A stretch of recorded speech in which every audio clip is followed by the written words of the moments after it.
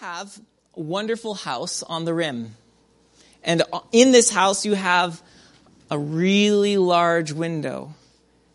And from that window, you get a front seat view to the dazzling lights of the Inland Empire at night. You get to see the dramatic oranges and purples as the sun dips into the Pacific in the afternoons. On a clear day, you can even see from your vantage point through this window the jagged fingers of downtown LA knifing into the sky as if trying to bring heaven down. You get a front seat to all of this when the storms roll in. On certain days, when the light is right, you can see ships on the Pacific Ocean. You can even see Catalina Island. And you get to see some of the wildlife, deer and bears and mountain lions scurrying about. A front seat view through this window to all of this grandeur. You love this window. And you take your coffee sitting in front of this window every morning. And you read your magazines and books right by this window every evening. Or you eat your ice cream. But it amazes you how much this window that you love and the view you get to see through it, it amazes you how often it attracts foreign substances. For example, just the other day, as you're sitting in front of the window, you notice some bird droppings on it. And you think, oh, that's kind of interrupting me. So you grab your bucket and you go outside and you rub that bird off. That bird's dropping off. And then you get back down, you enjoy the view again. A few days later, after a big rainstorm, you notice all the water streaks. You go, and so the bucket comes out again, and you clean it off again. Then Thanksgiving rolls around, and you're hosting, and you got all your nephews and nieces and your grandchildren over, and they're loving the view and seeing all the birds outside, and they're pointing, and of course, as they do, they touch the window, and they're picking their nose, and then they're, look at that. And the greasy turkey is not yet wiped off their hands, but the window's sure happy to take it. And they go home, and as soon as the door shuts, you bring the bucket out, and you're cleaning that window again. You love this window. But over time, your love for it has become an obsession over it. And you try your best to keep this window clean. You begin to research. What is the best soap I can use that will get that scum off yet leave no streaks? And you buy the finest soap you can. You get a ladder to reach those hard places. Soon you learn that it's easier just to construct some scaffolding around the outside of the window so you can get those hard to reach corners and get the cobwebs and make sure it's clean. And soon enough, you realize you have the best window in North America. The cleanest window in North America. But it's been a long time since you've looked through the window. You have become a Pharisee. Let's look at these chapters, and then let's look at the way the Pharisees oppose Jesus and his way in some very condensed sections here. All in these two chapters, opposition. And my friend, you're going to follow the way of Jesus, expect opposition. The way of Jesus is not one among the many others. It's not paralleling other ways and saying, we're just a little bit faster. It's going the other way. Expect opposition.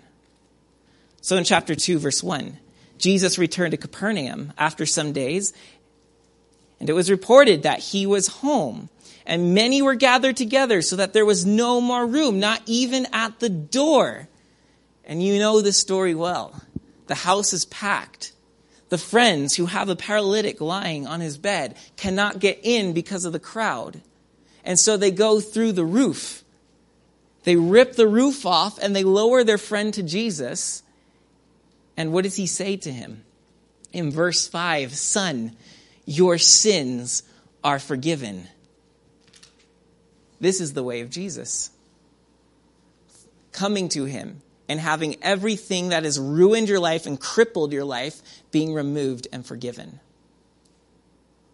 But there are other ways that are going to oppose this way. So, Some of the scribes, these are the comrades of the Pharisees, were sitting there questioning in their hearts. Now, this is the first of many questions you're going to see. Why does this man speak like that? He can't say that. He's blaspheming. Who can forgive sins but God alone? Verse 13. Jesus went out again beside the sea, and all the crowd was coming to him, and he was teaching them. And as he passed by, he saw Levi, the son of Alphaeus, sitting at the tax booth. And he said to him, "Follow me." And Levi rose and followed him. Now Levi, we also know his other name is Matthew. Now he's a tax collector. This means he's betrayed his Jewish friends to get money from the Roman Empire and take their money. Not a good place. People didn't like these tax collectors. Yet Jesus comes and says, "Follow me." And he follows him. Now, they have a dinner. Matthew, well, the best friends he has are the riffraff of society because none of the religious folk want to hang out with a tax collector. So Matthew's left with the bottom of the barrel, rich though he is. And of course, what kind of friends do you have if they're the bottom of the barrel and you're rich? They just want my stuff. But he's throwing a feast with them because of the Jesus whom he met. And look at verse 16. The scribes of the Pharisees, when they saw that he was eating with, their terms, sinners and tax collectors, said to Jesus' disciples, another question, "Why does he eat with tax collectors and sinners?" When Jesus heard it, he said to them, "Those who are well have no need of a physician, but those who are sick. I came not to call the righteous, but sinners. This is my way. I am here to lift people up, not to affirm the already lifted up." Pharisees, Jesus, the ways are opposing one another. Verse 18. Now John's disciples and the Pharisees were fasting, and people came and said to Jesus, "Why do John's disciples and the disciples of the Pharisees fast, but your disciples do not fast?" Jesus has to explain to them, look, you're at a wedding. Do you fast or do you eat to celebrate the union of the bride and the groom? Obviously, you eat. It's a good time. You have a new piece of cloth. You're going to put it on some old garments. Do you just put it on without shrinking the piece of cloth? Of course not, because if you wash the whole thing, then the new piece of cloth is going to shrink and make the tear worse in the garment. You have new wine. Do you put it in old wineskins? Of course not. The old wineskins are already stretched out, so when the new wine ferments and it causes the bloating, the skins will burst. Jesus is telling them, look, I've come to do a new thing. You've been walking this path forever. The dirt's turned into concrete. You've trodden over it so many times. I'm leading a new path, and it's going the way that you left a while ago. Come with me. Okay? Then in verse 23, on Sabbath, one Sabbath, he was going through the grain fields. And as they made their way, his disciples began to pluck heads of grain. Oh no. You can't work on the Sabbath, which means you can't prepare food. Technically, by taking these grains to eat them, they got to take the husks off. Oh, that's processed food. You've worked. As if the Pharisees had nothing better to do than to follow Jesus around and nail him for infractions. Suddenly they pop up and say, "Aha! Look! Why are they doing what is not lawful on the Sabbath?" Another question. And Jesus corrects them and says, well, even David went into the temple and ate bread he wasn't supposed to eat. And then in verse 27, he said to them, "The Sabbath was made for man, not man for the Sabbath. So the Son of Man is Lord even of the Sabbath." In other words, okay, Pharisees, the Sabbath for you has become something that we must serve. The Sabbath is our master. So we've got to do what it says and obey its laws. But Jesus is saying it was always meant to be that the Sabbath was to serve us.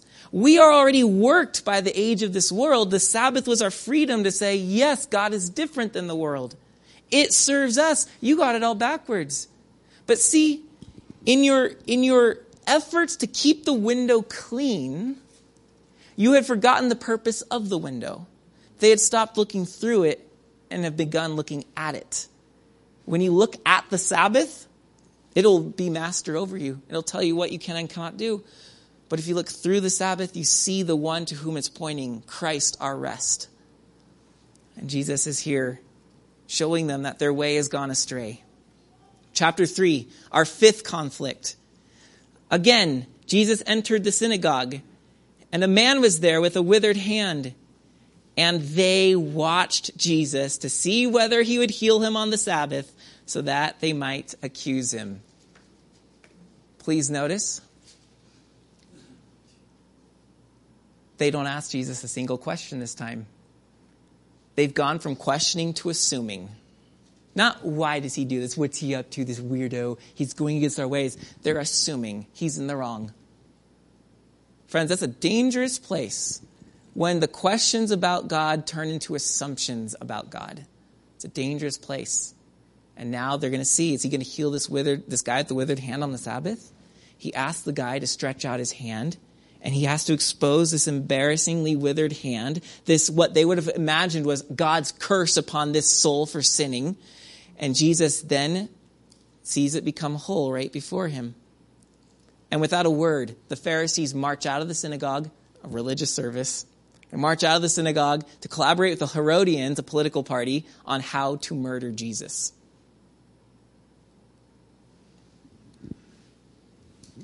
It's just gotten really intense. That's what's happened.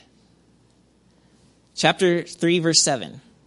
So we saw 5 episodes of opposition. Now we're going to get a little bit of a break from the opposition before we return to it. The eye of the storm. 3:7. Jesus withdrew with his disciples to the sea, and a great crowd followed from Galilee and Judea, and Jerusalem and Idumea, and from beyond the Jordan, and from around Tyre and Sidon. When the great crowd heard all that he was doing, they came to him, and he told his disciples to have a boat ready for him because of the crowd, lest they crush him. For he had healed many, so that all who had diseases pressed around him to touch him. They are so excited about the way Jesus is paving through the wilderness. It's different than the Pharisees. We're seeing something new here, something alive, something. It's like there's a window with a view we didn't know was there before. And they're seeing and they're excited. And the crowds are gathering and they're pressing Jesus to the point he's backed up to the sea. And he has nowhere to go but a boat so that there's a little bit of distance lest he be squeezed to death. The crowds are growing. The Pharisees' concern about Jesus, the bird pooper, that's how they see him. He's messing up our window. All they can do is try to wipe him off. And yet the people are pressing in. The crowds are growing. And you would think that Jesus would say, all right, the time has come. My kingdom is ready. I have enough. The crowd is mine. Well, that's what really notorious leaders do in history. They get the crowd and then they do their damage. Jesus is going to do something radically different. He's already been causing trouble because he's doing things differently than the Pharisees' way. His way is different. Now he's going to turn his back on the crowd. Look at verse 13. And he went up. Or, you know what? Why don't we go to verse 11? And whenever the unclean spirit saw him and fell down before him and cried out, "You are the Son of God." And he strictly ordered them not to make him known. So there's a quiet policy. Don't publish me. Then verse 13, he went up on the mountain. So he's retreating. He's going where not anyone's going to follow him. Only a few will go up the mountain. And he went up on the mountain and there called to him those whom he desired. And they came to him. And he appointed 12. That's right. There was a crowd, and now there's 12. Not 1,200, not 12,000. 12. All right, Jesus, all right. Let me explain to you how the way of the world works. You see, when you get a crowd, what you do is, Jesus is like, nope, I'm going to reduce the crowd to 12. Okay, so it says, and he appointed 12, whom he also named apostles, so that they might be with him, and he might send them out to preach. Here's what we see about the way of Jesus. It's an uncrowded way. The crowd squeezes, the crowd presses, the crowd looks really good. Ooh, look where everybody else is. Let's go there. That must be the true thing. Look at the crowd. But the crowd cannot be known.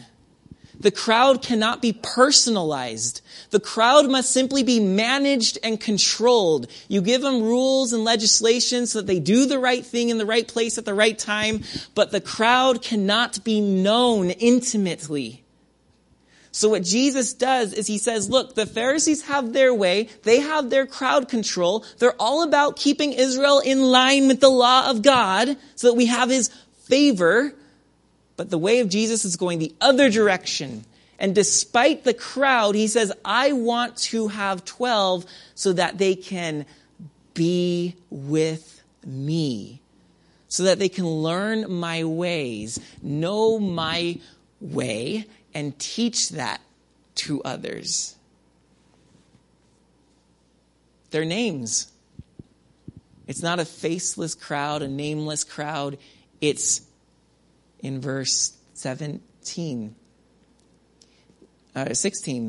Simon, James, John, the brother of James. 18, it's Andrew, it's Philip, it's Bartholomew, it's Matthew and Thomas and James, the son of Alphaeus, and Thaddeus. Whoever remembers Thaddeus? We do tonight. He was named the Thadster. And Simon the Canaanian, and Judas Iscariot, who betrayed him. Even Judas is named. These are the 12, and they have names, and more than the names, some of it I skipped, but there are details about them, including their father, their nicknames, the thing they're known for. They're named, they're known, and they get to know Jesus and be with Jesus. That's the way of Jesus. It's not a crowded, pressed, squeezed, rule-laden way. It's a relational way with openness and names and getting to know histories. It's people walking alongside one another. It's not how many people can we amass? How many can we convince? It's who can we walk with and who can we disciple and who can we impart the life of God that has given to us to them. That's the uncrowded Jesus way. To him, the 12 are greater than the crowd. He can do more with 12 people who get to know him and be with him than he can do with the crowd that you just kind of sprinkle a doctrine over and say, believe these things and you'll change the world. But why is it? Why is it that we think the way of the crowd? Why is it that we think that if we just get enough people believing the right thing, the world will change? Jesus has shown us, Mark is trying to invite us and show us that it is through relationship. It's through the names we know and the people we rub shoulders with. That is where the way goes. And it is through them that it gets imparted. Relationship over rule. The way of Jesus over the way of the Pharisees. We're back to opposition. Of course, you're going to do things this weird. People are going to tell you you're doing it wrong. You're out of your mind. That's exactly what happens. Verse 20, then he went home. Never works out well when he goes home. And the crowd gathered again so that they could not even eat. And when his family heard it, they went out to seize him, for they were saying, he is out of his mind. Now you thought your parents were disappointed with your career choice? You got nothing on Jesus. He's not only got a weird path, but he's got a weird way of doing his path.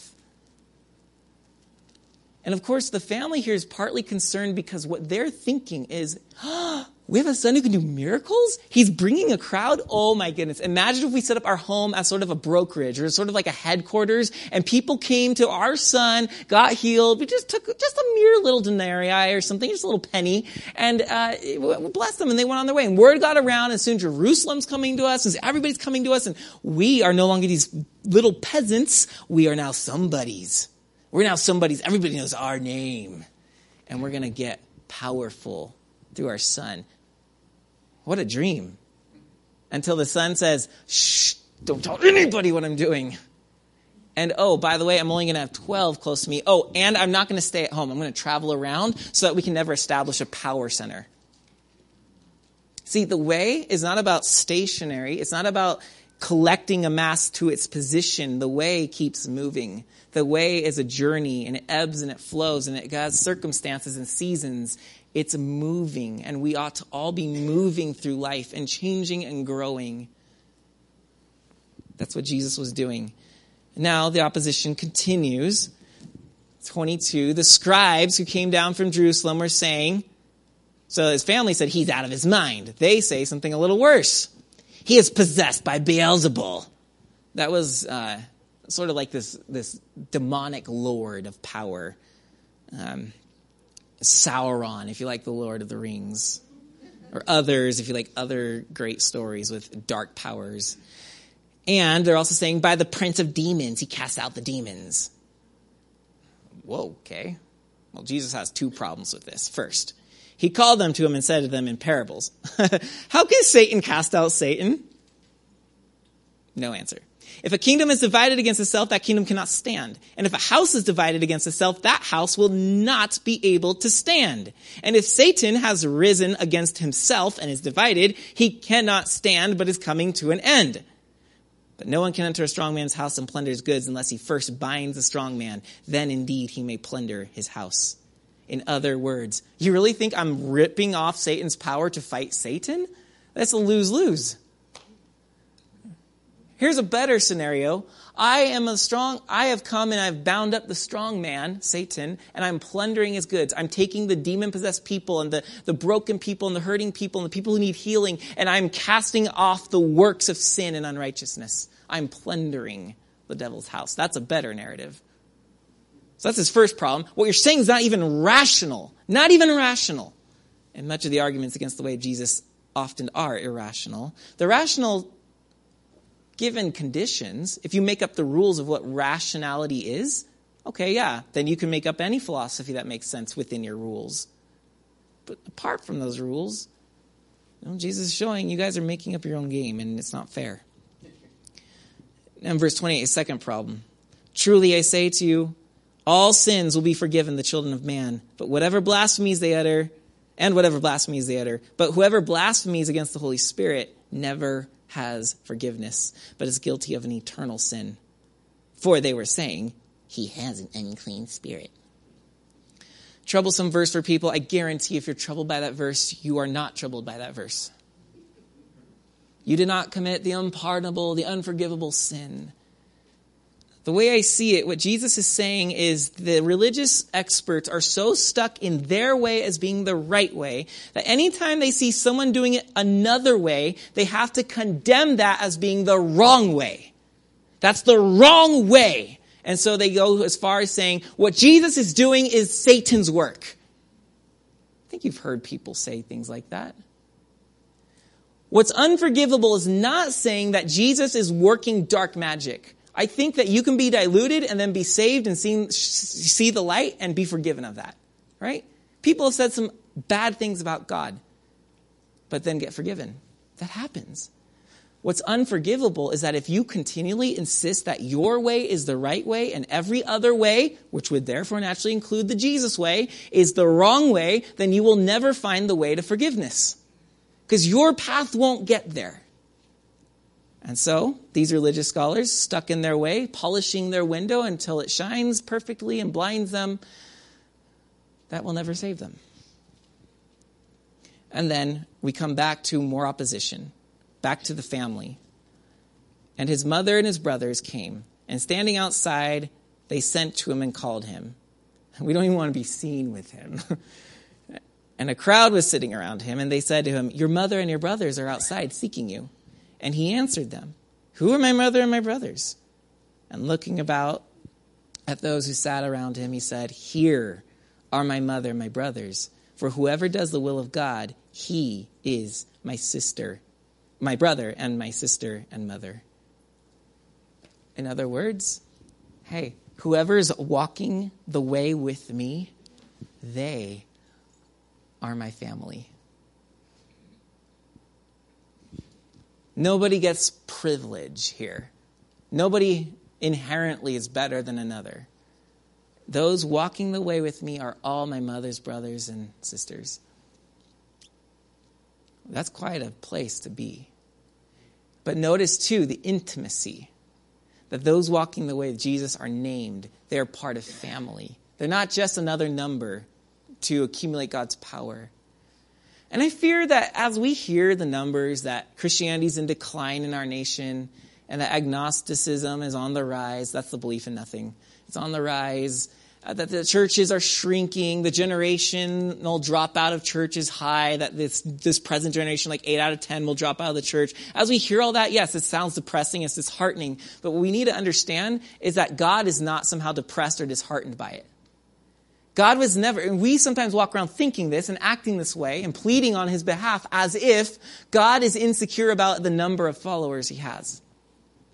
He is not more hallowed or more solidified or more real or more powerful or more glorious because he has more followers than anything else.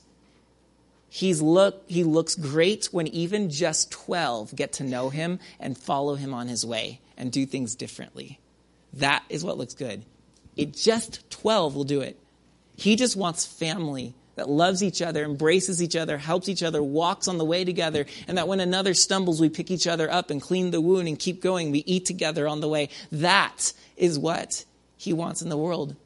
The numbers, 5 billion followers, 2 billion followers, 200, whatever. He's looking for mothers and brothers and sisters. He's looking for those who want to be named and walk alongside him.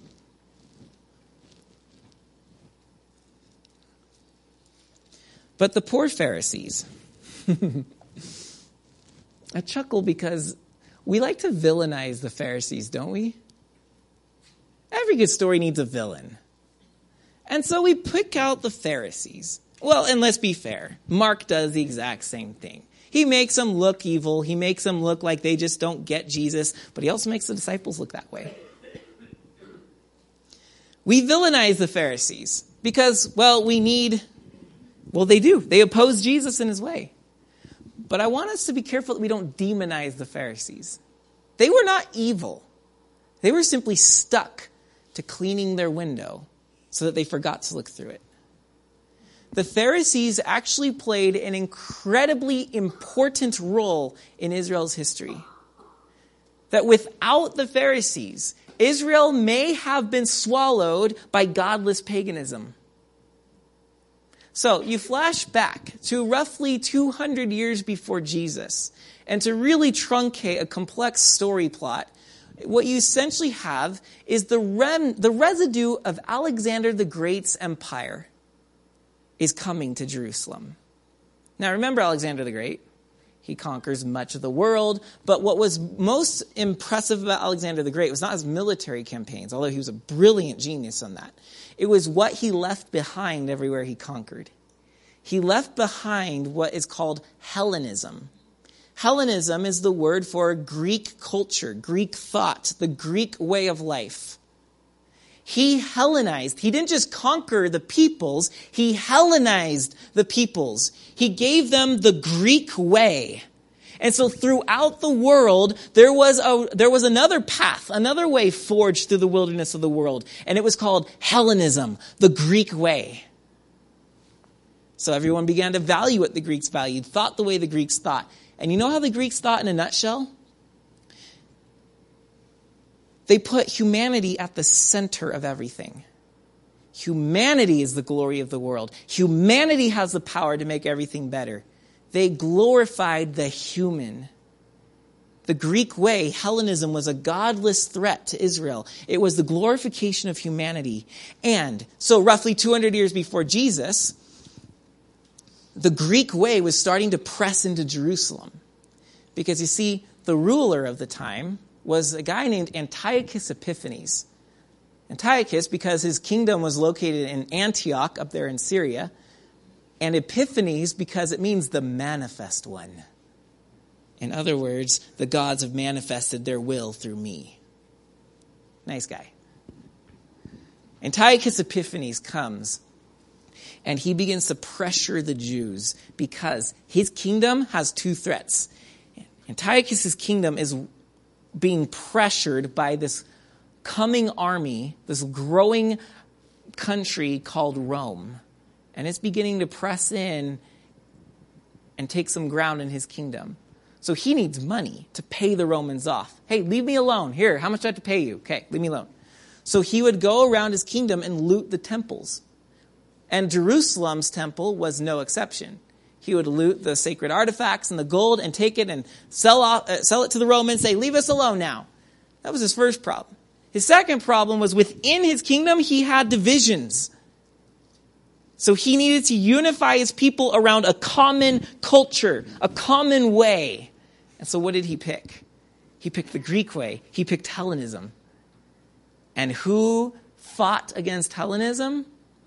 The Jews. The Jews had their own way. They had their own code of conduct. They had the law of Moses, and they were zealous for it. So Antiochus Epiphanes comes into Jerusalem and says, all right, everyone, I am the will of the gods. You're going to do as I say. We're all going to adopt Hellenism, the Greek way. So he threw scrolls of their scriptures into the streets and burned them. He outlawed circumcision, which made a Jew, and he outlawed the keeping of the Sabbath. And he even sacrificed a pig in the temple. Now, pigs were one of the unclean animals that the Jews would not go near. And to sacrifice a pig to Zeus on Yahweh's altar was the offense of the offenses. And so a revolt begins as a result. But that's not the history we're interested in this week. What we're interested in is the opposition movement within Jerusalem that started up in this period. As the Greek way, as Hellenism was pressured and pressed upon the Jews, give in to this way, give in to this way. The godless ways of putting humanity first. There was a group of Jews, a sect of Jews, who remained devoted and loyal to God's word no matter what the leaders or the culture was saying. And they became known among the Jews as the separate ones, which is the word Pharisee. The Pharisees, in a very dangerous time of Israel, when the seas of paganism and the Greek Hellenistic way were coming and threatening to drown them and choke God out of them, the Pharisees stood and said, no, the storm will not defeat us. We will build a shelter. We will build a house and we will weather this storm. They became the leaders. And so they laid a foundation with Moses' law. And they said, this is what we're going to found our life upon. The law of Moses, as God is revealed through Genesis, Exodus, Leviticus, Numbers, and Deuteronomy. This is our foundation.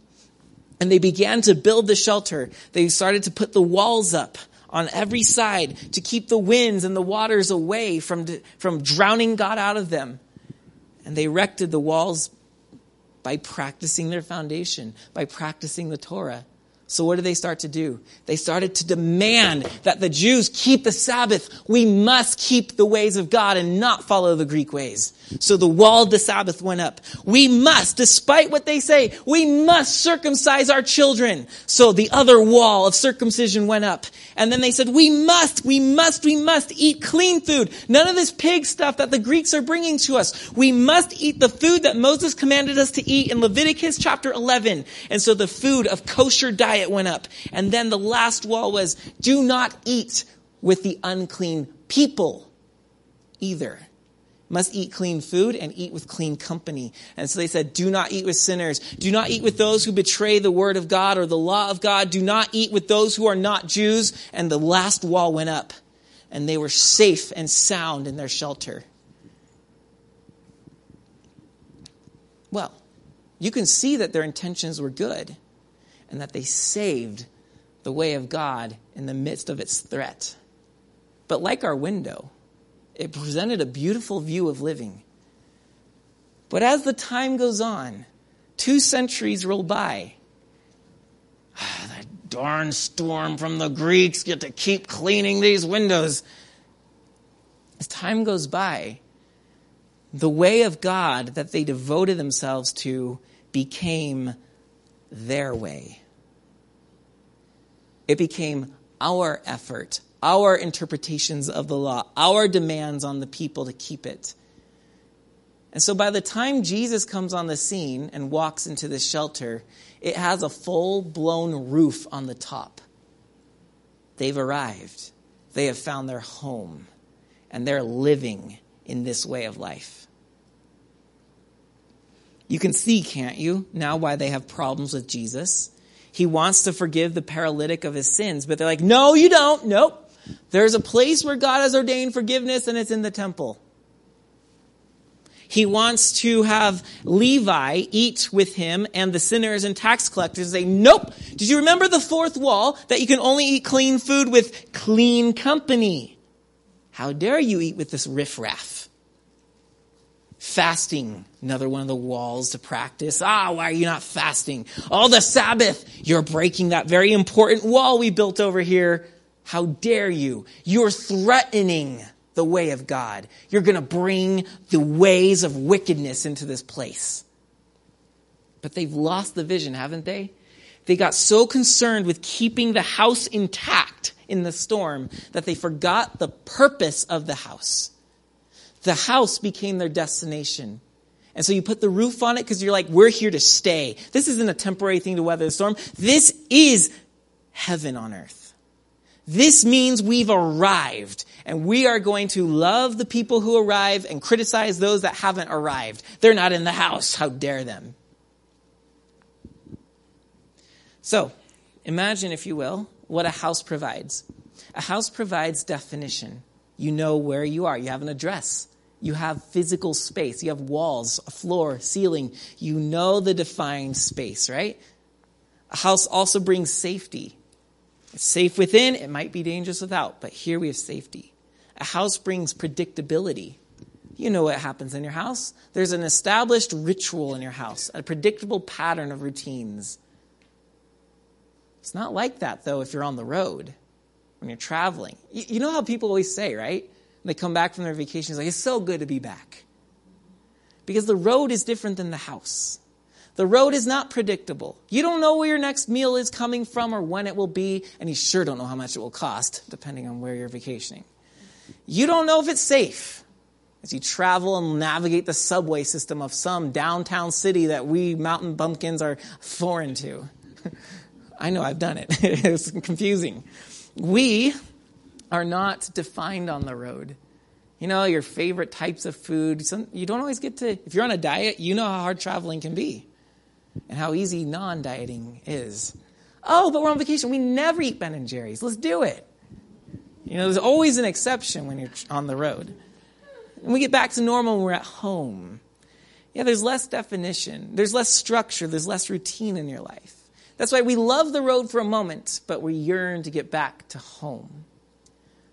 This has become the difference between the way of Jesus and the Pharisees. They love their home, their safety, their definition, their predictability. But the way of Jesus seems so undefined. He's breaking rules. It's not safe. It seems from their perspective so godless. It's so surprising. It's unpredictable. Who knows what he's going to say next or who's going to be with him? Or what kind of a crazy person will show up and he will heal them? Who knows what's going to happen? So the Pharisees don't like this because they're into crowd control and Jesus is into relationships. And crowd control cannot handle the one-on-one relationship because it's not predictable. There's no set way. You know that, friends? You know that we cannot help one another in our walks with God the same way we help the other 5 people? We're all different. We have to know our backgrounds, the way God made us, and what we need. And we need to walk with one another in that way. We cannot spit people in and out. Like, let's say I'm doing like a counseling marathon. And we just spit people in and out. Like, all right, yep, yeah, you too. Read your Bible and pray. Go. Read your Bible and pray. Go. Read your Bible and pray. Go. Read your Bible and pray. Go. Like, what is that? That's an assembly line. I'm a manufacturer. I might as well be making Ford cars. Both break down either way, but I need to get to hear your story.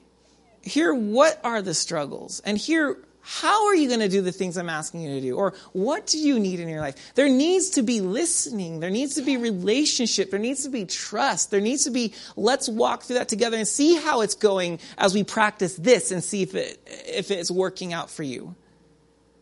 House versus the road, or the way of Jesus versus the way of the Pharisees. So all that to say, I hope you see that the Pharisees were well-intended, but they had become too obsessed about the window streaks, right? And forgot the view.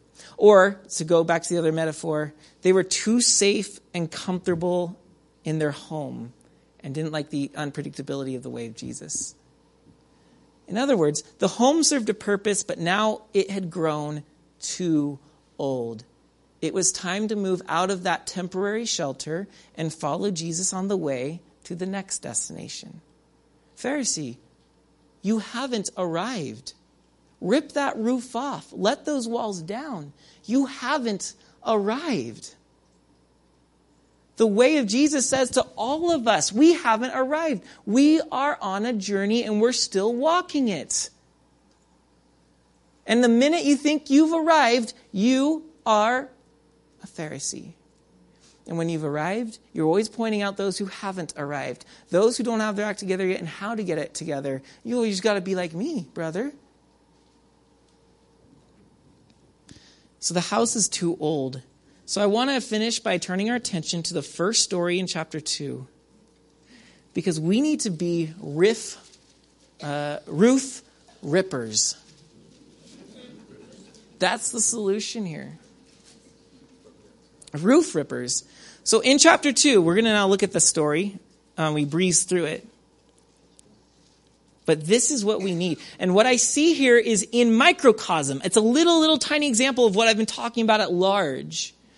The house is the way of the Pharisee. The cozy comfort. We got our doctrines down. We've got our way of life set. Right? We got crowd control. It's the way of the Pharisee. The way of Jesus is the four who carry the paralytic through the roof. Okay? All right, let's read it. So, Jesus returns, 2 verse 1. He returns to Capernaum after some days, and it was reported that he was at home. And many were gathered together, so that there was no more room, not even at the door. And he was preaching the word to them. So, the way the Pharisees, with all their, they were the pressure group over the majority of Israel. They had the ear and the attention of the majority of Israel. Everybody cared what the Pharisees thought and taught. So they were the crowded room. They were the crowded house. They were the happening spot. And if Jesus was to come and partner with anybody in Israel, the Pharisees were the appropriate people to partner with. Instead, he forges his own way. And so the Pharisees had the crowds. And you and I, we need to be careful that we aren't just simply persuaded by, that's where the crowds are. But the crowd was there. Now, Jesus, though, of course, he comes to the Pharisees, right? He's preaching in their midst. And that's what he's been doing through the Gospels, is he's going wherever the Pharisees have control, and he begins teaching people, and they're like, that's not what we said. That's not the way we like it. No, you can't do that. He's in their house. He's in their territory. He's around their influence. He's in the midst of their crowd, and he's preaching the word. Does it feel a little stuffy in this house? Oh, yes. Very stuffy. And it's not just because the person next to you ate chili for lunch. It's because there is tension. There are two different ways battling as Jesus is in the crowded house. It's almost like the wineskin is too old to handle this new way, this new message. Or the old garment can't handle the new patch that's sewn on it. There's a wedding happening, and Jesus wants to eat, and the Pharisees want to fast. That's what's happening. Verse 3. And they came. Who's they? I hope you appreciate the abruptness of it. There's no name for this pronoun here. And they came. Who's they? This is our introduction to him. They. They. It's almost as if this was expected. If Jesus and the Pharisees are together, expect some turbulence. They came. They are the followers of the way. The 12, right? It's like the 12. It's like these are those that get the way of Jesus. And they came, bringing to Jesus a paralytic carried by 4 men. And when they could not get near him because of the crowd, they removed the roof above him. And when they had made an opening, they let down the bed on which the paralytic lay. They removed the roof. They ripped it open. The Pharisees were cozy. The 4 walls were up. Their foundation had been laid, and they finally put the roof up. The last thing you put on the whole thing. They put the roof up because we've arrived. Our crowning achievement. We've got the people under the law of God. What? Do you hear that? Voices. Jesus, shh. There's footsteps. You hear the creaking of the sticks up there? And then scratching, scraping. And then the blinding light comes through the hole and hits their eyes. Oh, you thought your little house was predictable. Surprise! The way of Jesus has come. And so they lay the bed is lowered. And when Jesus, this is verse 5, when Jesus saw their faith, he said to the paralytic, "Son, your sins are forgiven." Now that's the way of Jesus. But the way of the Pharisee says, whoa, wait a minute, breaking rules here.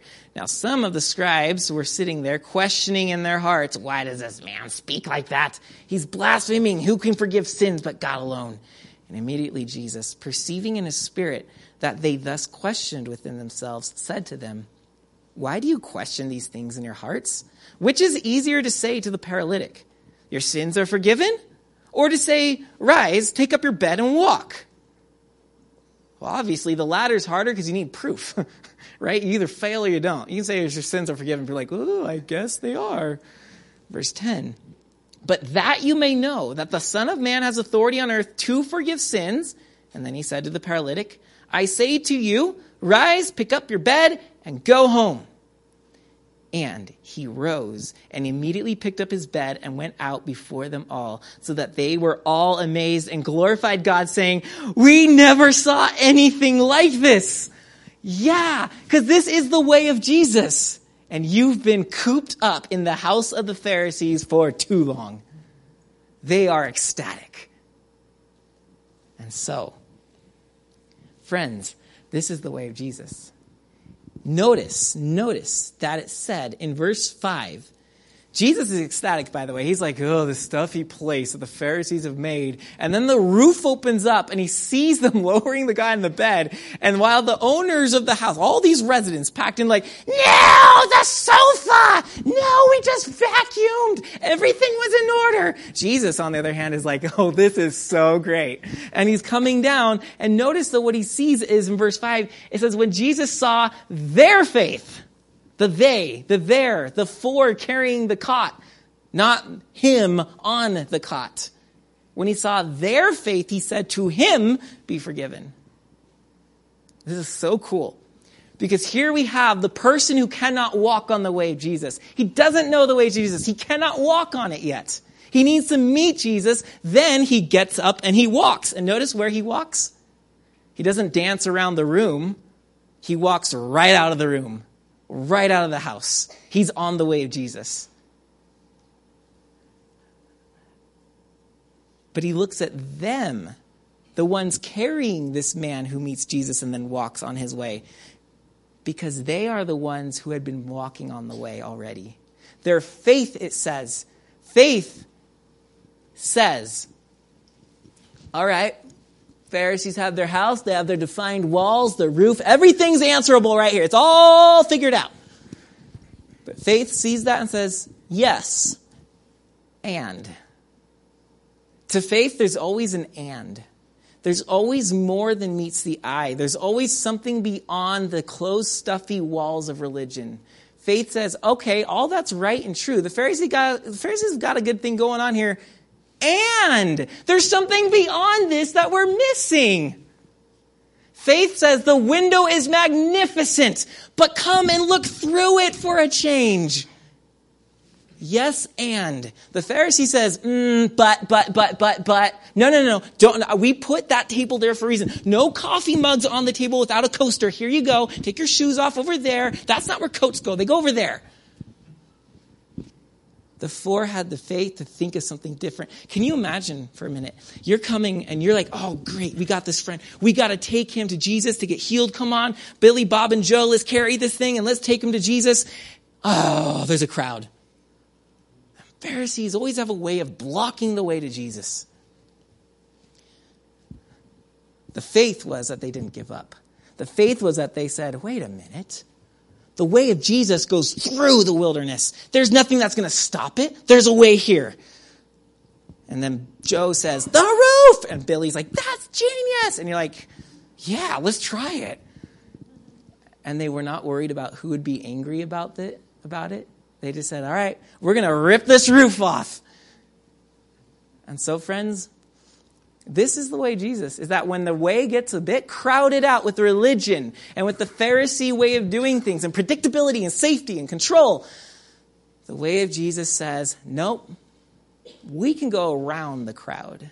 We can go through the roof. We'll rip the roof off. And if you feel like you're in a stuffy little house, let's rip the roof off. If you haven't been amazed in a while, let's rip the roof off. This is the way of Jesus. It's surprising. It doesn't follow the way of the crowd.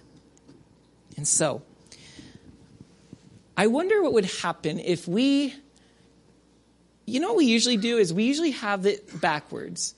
We usually have one person praying for 4 people, don't we? I know my 4 people I want to get saved. But what if we did it the way we see it in this parable, and that we had 4 of us for every cot? Think about this. Then we're a family, and we're all in together. It's not some person's little, I have this friend, I'm praying for them, but it's we. We have this family member that we're praying for. And you know how comfortable we get on our cots, on our beds, on our couches? Oh yeah, I heard about this God thing that's going on Sunday nights, but Sunday night football's on right now. Or the World Series will be on next Sunday. The couch is so comfy. So that one person invites you, like, yeah, Joe Buck and the gang are broadcasting the game. Then 2 people invite, like, oh, okay, maybe I should go sometime. 3, 4. When 4 people are involved, they get to pick the bed up. All right, you're not getting off the couch, we'll take the couch with us. And it's true. If you notice, it usually takes a few invites before a person. Or you've heard the whole thing about salvation. They reject the first message, but a few times later, the seed begins to grow. What if we had names and people and we said, all right, 4-1, let's do this. You can't lose. And what if that way we get to know the person's name. We get to know their story, their history, what their needs are. Jesus knew. The guy didn't just need to walk. He needed his sins forgiven. He saw something there. Something I want to throw out there. Maybe we share people we're praying for, concerned with together, and we get teams of a minimum of 4 praying and reaching out. What would happen? Oh, that's not the way to grow a crowd. I know, it's 1 person at a time. But 12 is enough. 12 is better than a crowd. And I want to walk on that way. The uncrowded way that brings healing and life. Lord, we thank you for giving us your life.